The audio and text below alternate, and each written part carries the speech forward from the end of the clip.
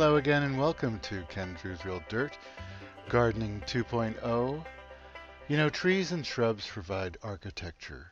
Annuals may embroider the design, but it's the perennials that supply the enduring keynotes of texture, the calculated sequences and rhythms of color and forms.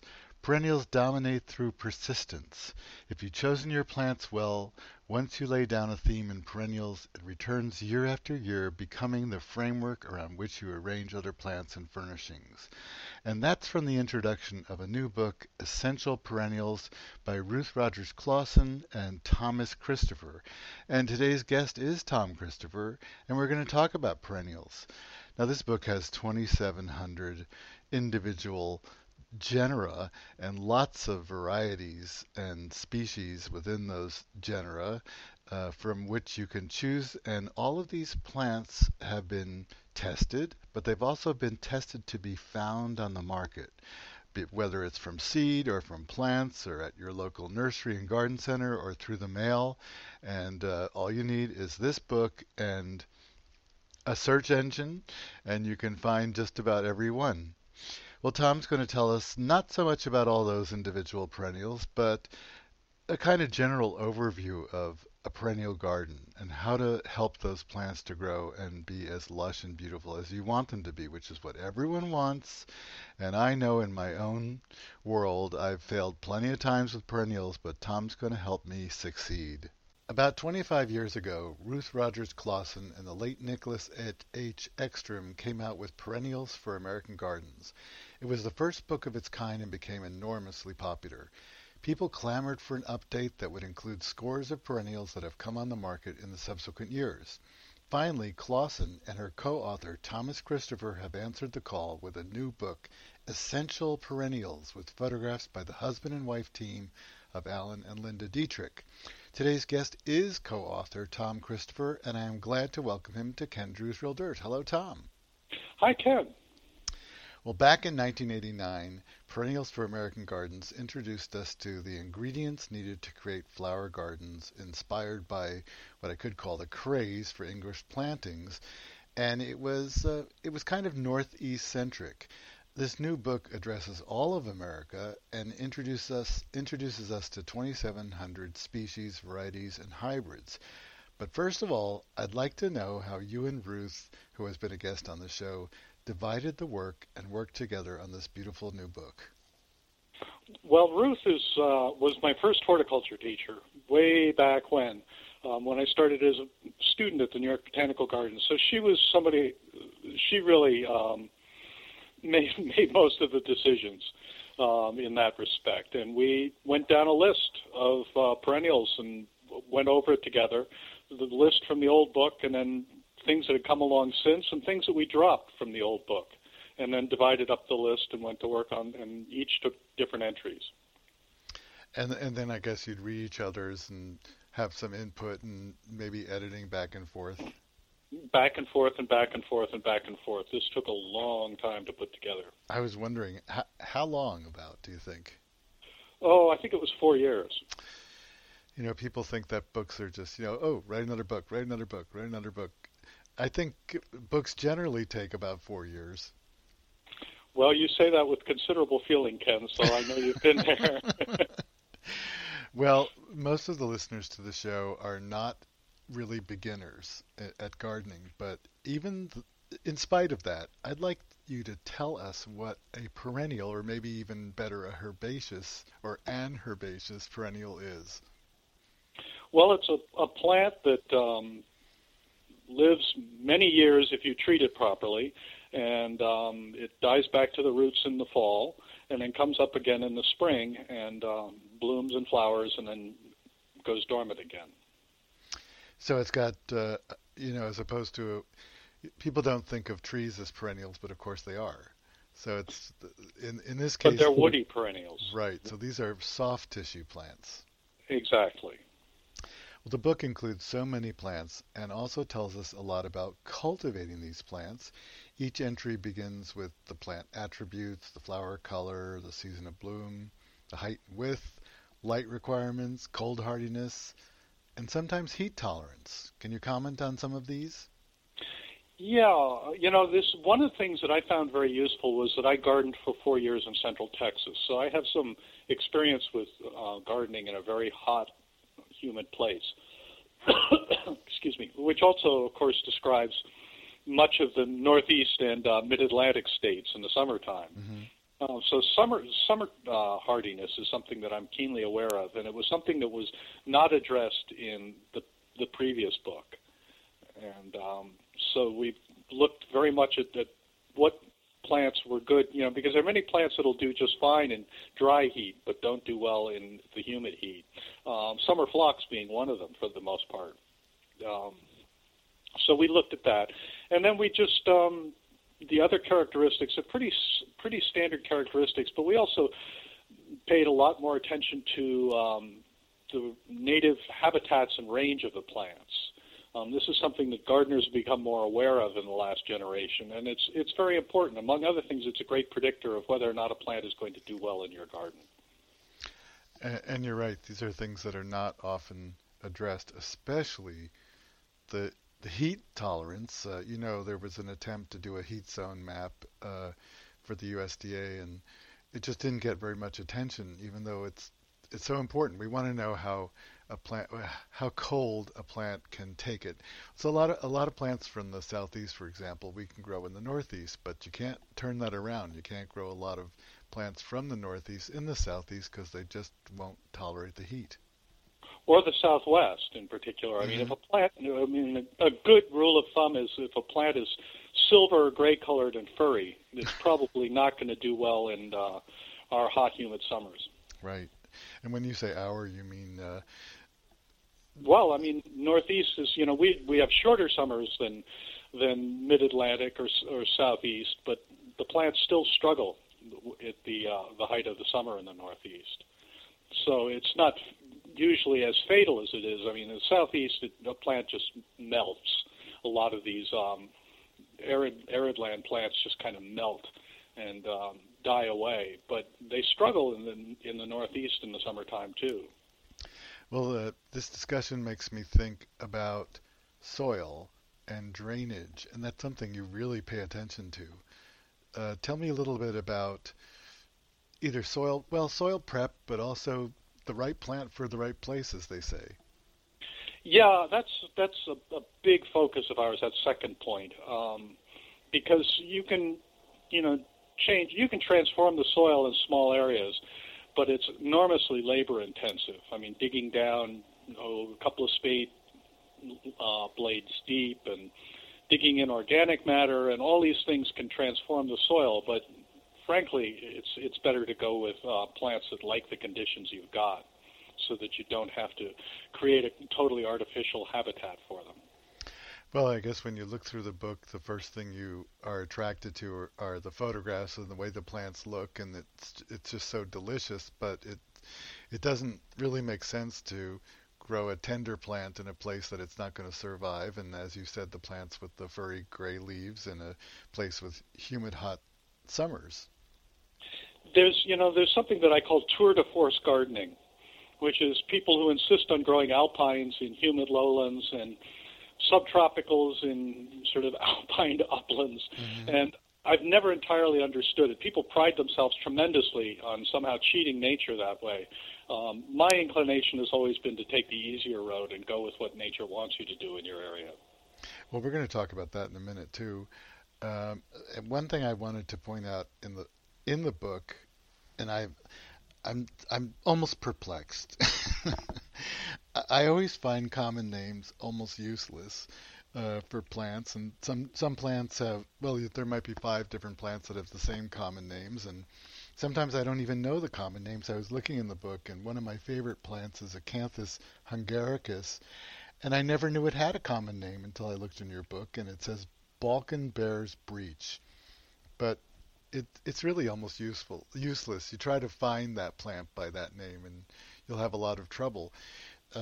But if you know the real name, not only can you find the plant, which is so important if you're trying to shop for something. You can't just, even having the genus name of Acanthus, that just narrows it down to several dozen plants you might come across. And another thing about the real names is when you know the real names of the plant, you treat them differently. You give them, you know them as individuals and you give them what they need. But in recent times, the names of plants have been, oh my gosh, they've been changed so much. And in your book, you have the current actual scientific name in all its detail, and then you have the list of synonyms often, because as you know, and you can give me plenty of examples of plants that have gotten their names changed even in the last 10 years. Right, there are almost no asters left. They've all been turned into things like Symphyotrichums and so forth.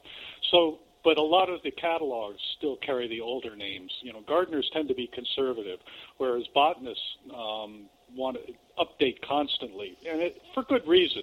I mean, what they're doing reflects new information about how plants are related to each other, and they're using new tools now these days to determine that. So they've changed around some of our old-fashioned ideas about what plants were related to what. But it does make it tricky for gardeners searching them all down. You know, the common names, we included those because the English names, because for many of the most common and traditional garden perennials, people still think of them in those terms. But it actually became quite a difficult research thing for things like Eurocanthus. It took a while to track down what were the common names and then decide which common name you would use, because there were generally a flood of them. Well, I think it's a good idea to stick with phlox because the Latin name is the same as the common name, and unfortunately, aster doesn't work anymore. Right. Hosta, we know more Latin than we think. Yep, and you know, definitely. And the Latin names are easier to remember, I think, than people. It's just a habit, really, of getting into and getting over your initial intimidation about them being in a foreign language. Another thing we included with the names of the plants was their family names too, because that's useful for people. If one plant from a family does well in your garden, chances are other plants in that family may do well in your garden. So right underneath the name of the genus and species of each perennial, we listed the family that it belongs to. Well, and also if one plant in a family is resistant to browsing by deer, chances are that maybe some of the other members of that family have those attributes as well, which I've found to be the case. Yeah. We were lucky, you know, we included information with plants if they were deer resistant.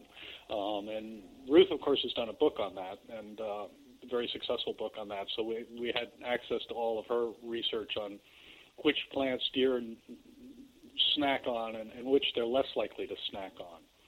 Although, you know, if they get hungry enough, they'll eat practically anything. Practically anything, and that's definitely proved this year throughout a lot of the country, because it's been very cold and very snowy, and the deer are eating just about everything they can find.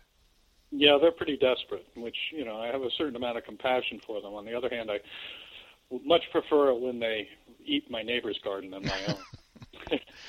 Well, that's a whole nother topic. Right. You mentioned in the book that most of the plants that you've listed are commercially available. And for example, in my area, in the northeast county of the state of New Jersey, in Sussex County, we used to have maybe about a dozen nurseries and garden centers. And now we're down to 3, I think, besides the 2 box stores. So even if you find a good nursery that isn't in California or the Philadelphia area, and there are even fewer there too, they're not going to have 2,700 perennials. So what are some of the ways that people can find the plants, which I know they are available? Yeah, we did not list any plants that didn't have a commercial source. It just seemed useless, kind of taunting people with plants they can't get. Some of them are difficult to find, but they're not impossible. You know, the internet is a great thing for that, because there are so many specialist nurseries hidden away in various areas of the country that you know, a generation ago would have been, you had to be a real specialist to know about these things. And now you can go online and do a search and generally turn up a source for each plant. And that's, I think, you know, if you're going to get the full benefit of perennials in your garden, you have to be willing to do mail order shopping. Right. And you have to have the actual real names because you're not going to find Posey if you're looking for Posey. Yeah, no, that's one point we make in the introduction to the book, that, the same common name may be applied to many different plants across the country. So if you don't use the Latin name, you're going to get plants you don't want. Well, of course you have the photographs of the plants at their most gorgeous peak moment. And people might say, oh, my plant only looks like that for a week. Well, what are you going to show? A picture of the plant not looking perfect? I've been accused of that too, showing a beautiful garden when it looks beautiful, and how unrealistic that is, although most gardens do look beautiful for at least 2 weeks. And why would you show a picture? Well, why would you show a flowering perennial that wasn't flowering? You want to show that. Yeah, and it's, of course, it's when the garden's beautiful it keeps us coming back and sustains us through all the hard work and the bad seasons. But we did include very detailed descriptions of the foliage in each plant entry because, of course, the foliage is what you see most of the summer and spring and fall, with perennials. There's some perennials like the coneflowers that are long blooming, but nonetheless, even those are in leaf longer than they're in flower. So the foliage is important, and we include information about the texture and the size and the shape and the color of the foliage for each plant. As you say, it's the most persistent plant attribute. Yeah, that's what you're going to get most of the time, right. So you want to know about that, and that's something that you include in all the descriptions. So talk about cultivation. Now, I know it's a lot to ask, and maybe if you just touch on some of the points like soil and soil preparation and irrigation and staking. You have, of course, the information on maintenance and pinching and deadheading and cutting back, and pests too, and pest resistance. But the irrigation and staking, those are things that most books don't get into. Well, some books don't mention staking as if it's a dirty secret, Yeah, staking is a great example of how you benefit from timeliness, because you want to stake early in the season when the plants are little and let them grow into the stakes, rather than wait until they're flopped and then sort of cinch them up with twine and stakes, and then they look like they're waiting to be burned at the stake when you get done. Mm-hmm. Whereas if you put in the staking earlier, we like to use pea sticks or brushing up, where you use natural twigs and poke them into the ground around the plant and let the plant grow up through them, and then just sort of find its support here and there from the different twigs. Well, that's something that Americans really don't know about. Brushing up and pea sticking. There's some shrubs that I grow that are very twiggy, and I grow them so I'll have something to brush up with. And I love to use birch because of the color of the new twigs is kind of brown. It just disappears in the garden, and it's very twiggy. I wonder, do you do that too? Do you actually have some shrubs that you turn to for pea sticking? Oh, sure, and they're great also for climbing plants too, as sort of natural trellises for climbing plants. I'd like to get back to irrigation a bit, though, because I think that's probably the most important part of plant maintenance, and one that's consistently kind of ignored. I mean, people think that, give the plants a good drink, give them sort of flood the garden with water periodically will do the job, and that's actually harmful. And you want to give the different types of plants, enough water, but not too much. And that means not only having the proper soil, usually well-drained soil for perennials, but not always. Some like it moist and a kind of soggier soil. A few do anyway. But it's giving it to them in the quantities they need at the time they need it, and to encourage them particularly to send their roots deep into the ground by deep watering. Well, what's the difference between flooding and deep watering? Deep watering, it's I check when I'm watering, so I don't just you don't want water just running off across the surface of the ground. You want to apply it slowly and steadily so that it soaks in, and then wait until it gets down. What you can do is you can take something like a stake or even a trowel and poke it into the ground, and when it meets with hard resistance when you're watering, that the water hasn't gone down that deep yet. The soil is still dry down there. So you can actually tell how deep you're watering by poking down into the ground. And I like to get the water down, at least 8 inches deep. So it's kind of a generalization, but in your book you are more specific about who wants that and who doesn't want that. I think in the perfect world you'd have excellent drainage that stays moist and has a guaranteed snow cover through the winter, and you'd be fine. Right. Yes, and the deer have migrated somewhere Yeah, else. there are no deer. Right. As long as we're wishing for perfection, why not include that? I'm speaking with Tom Christopher, who is the co-author of a new book, Essential Perennials, and we're talking about essential perennials. We only have a little bit of time left, so I can't tell you about all my problems and have you solve them, of which I have many. But that's another nice thing about the book. It's kind of realistic, unlike some of these dreamy books that just say it's easy, it's instant, because it's not. And in some cases, you even say, don't go for the big plant. Yeah, no, in terms of buying plants, you're better off with modest, compact plants that are well grown. And then, in terms of practicality, one thing we really emphasize is pest and disease resistance. There's been a lot of testing in recent years, particularly at the Chicago Botanic Garden, for things like phlox that are mildew resistant. And we made a point of checking out that testing and including these in there. I mean, there's so many plants that are beautiful, but so hard to grow, like traditional delphiniums. And there's there's a whole race of delphiniums now, the New Millennium series, that's been bred to be disease resistant and works much better in our eastern gardens than the traditional delphiniums. So, these things, and they're available as seed too, so they're cheap. I think that's important information for gardeners, what's going to survive and flourish in their garden as well. Of course, the most important. Well, as I mentioned, we don't have much time left, but I would like you to tell me some of your favorite rugged, tried and true perennials, ones that have been, just stalwarts for you in your gardening.